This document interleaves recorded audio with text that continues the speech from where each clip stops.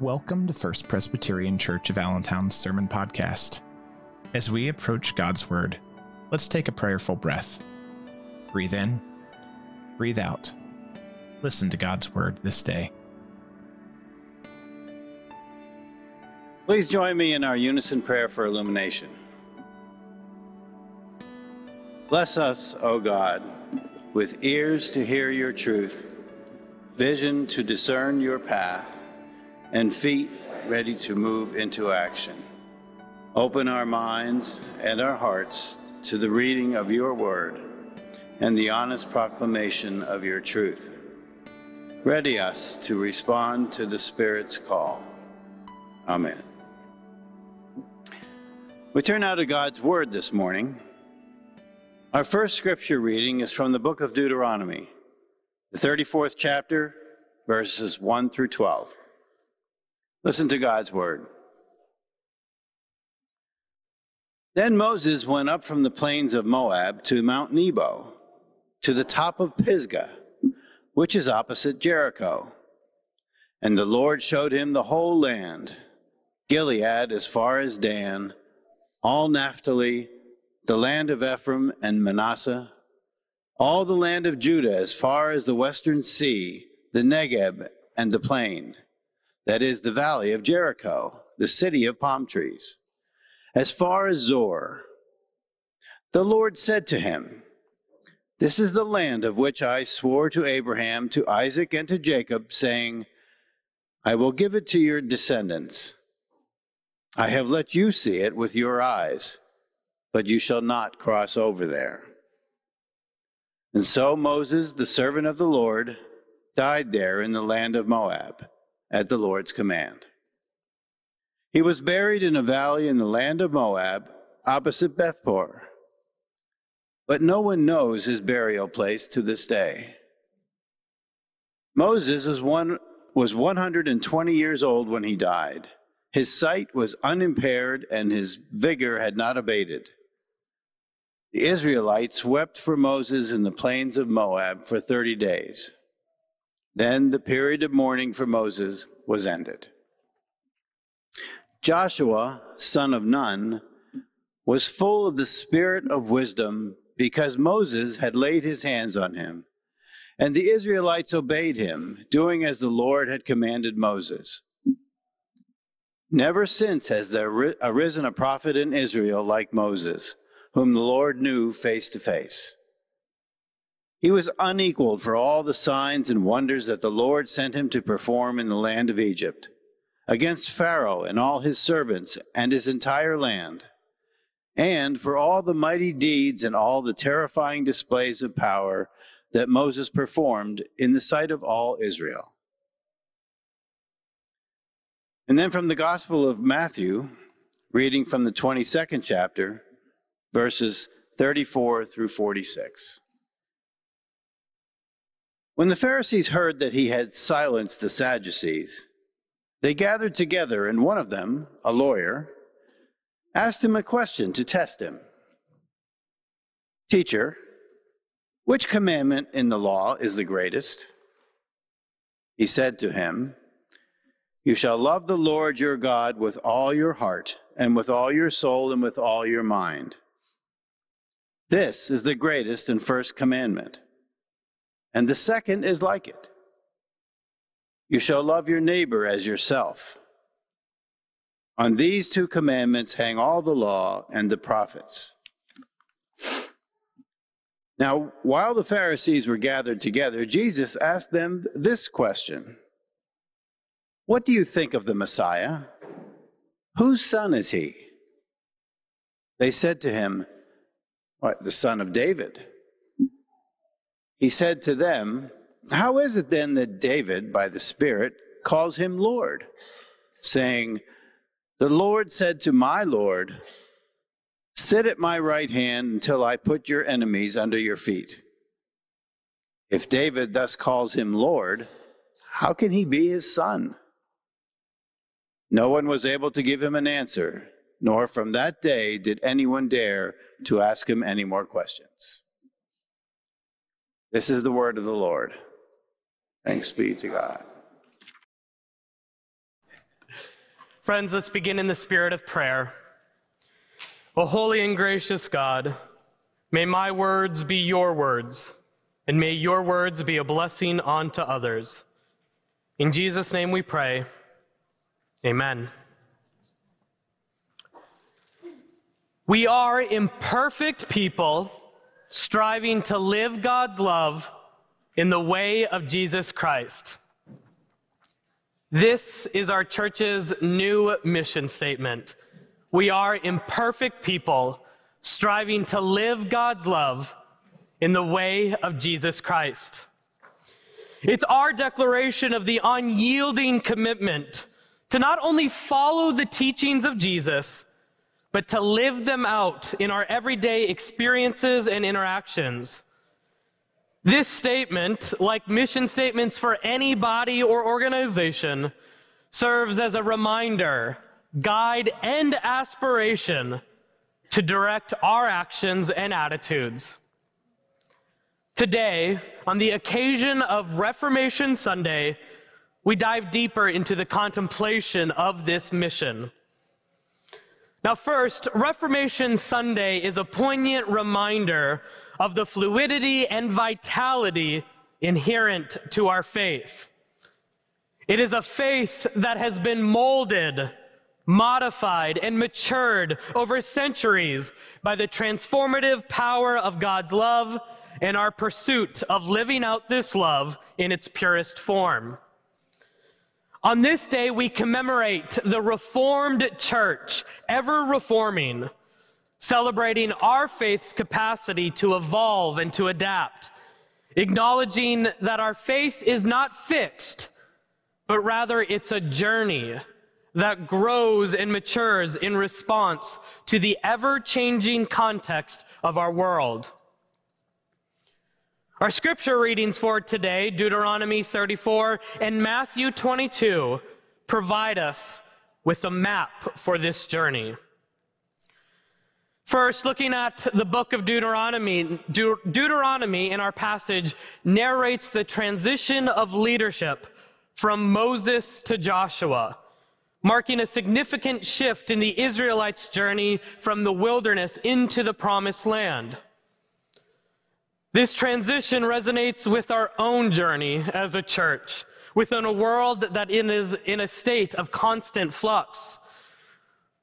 Like Joshua and the Israelites, we find ourselves in a congregation that is different from the past, navigating a new landscape with its own unique challenges and opportunities yet unseen.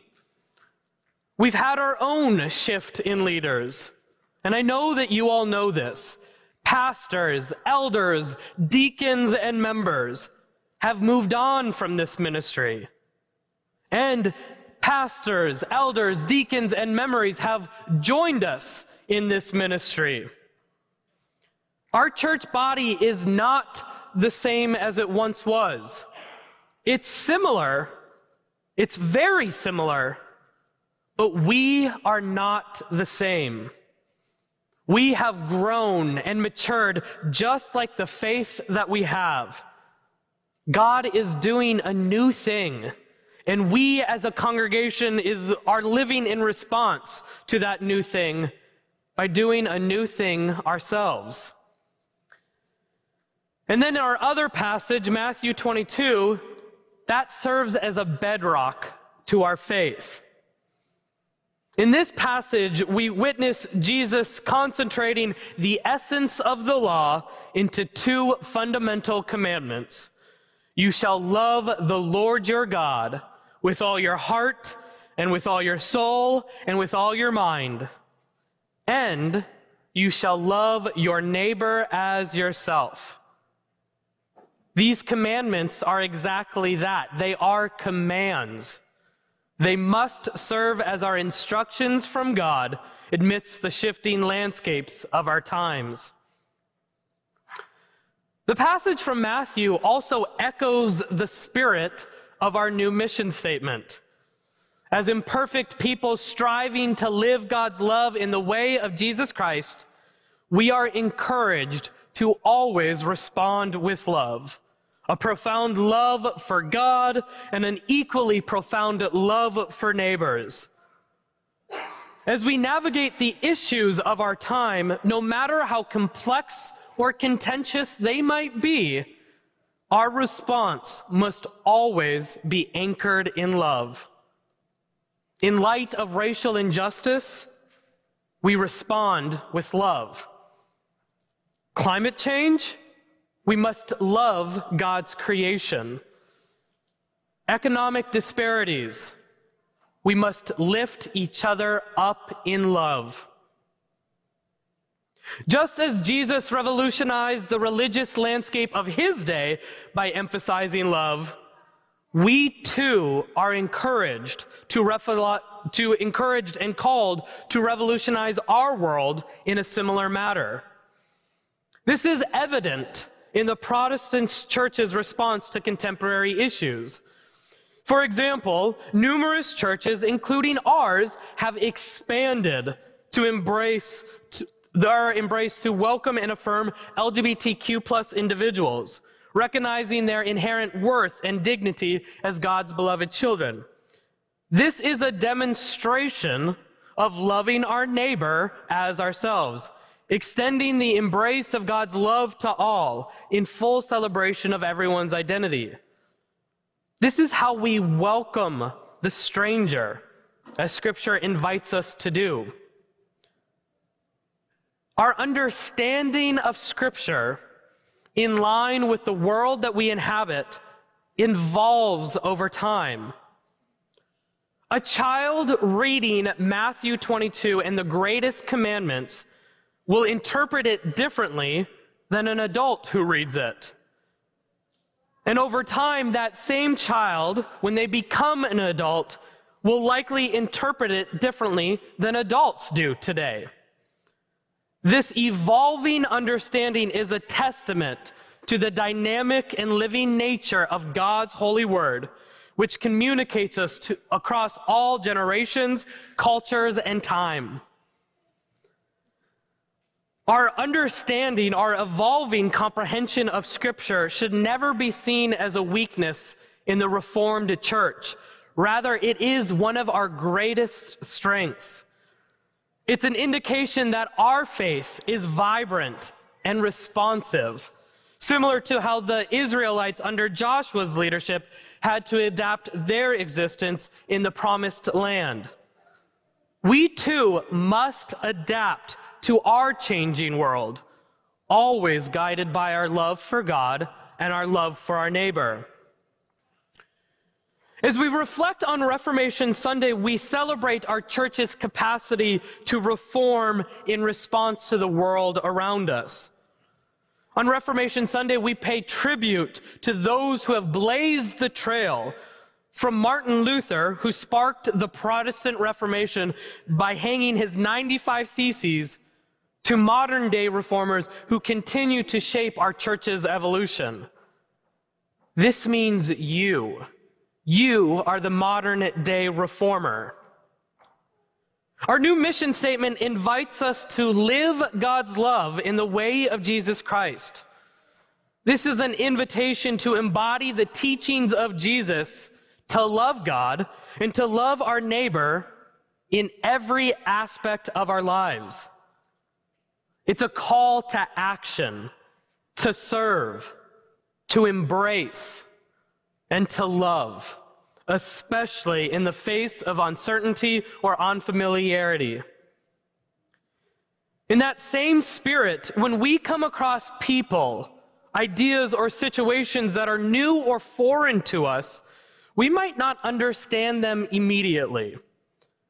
But our response, guided by Jesus' commandments, and now even our own mission statement, should always be grounded in love. We are called to listen with open hearts, to learn with open minds, and to love without reservation, even when we don't fully understand.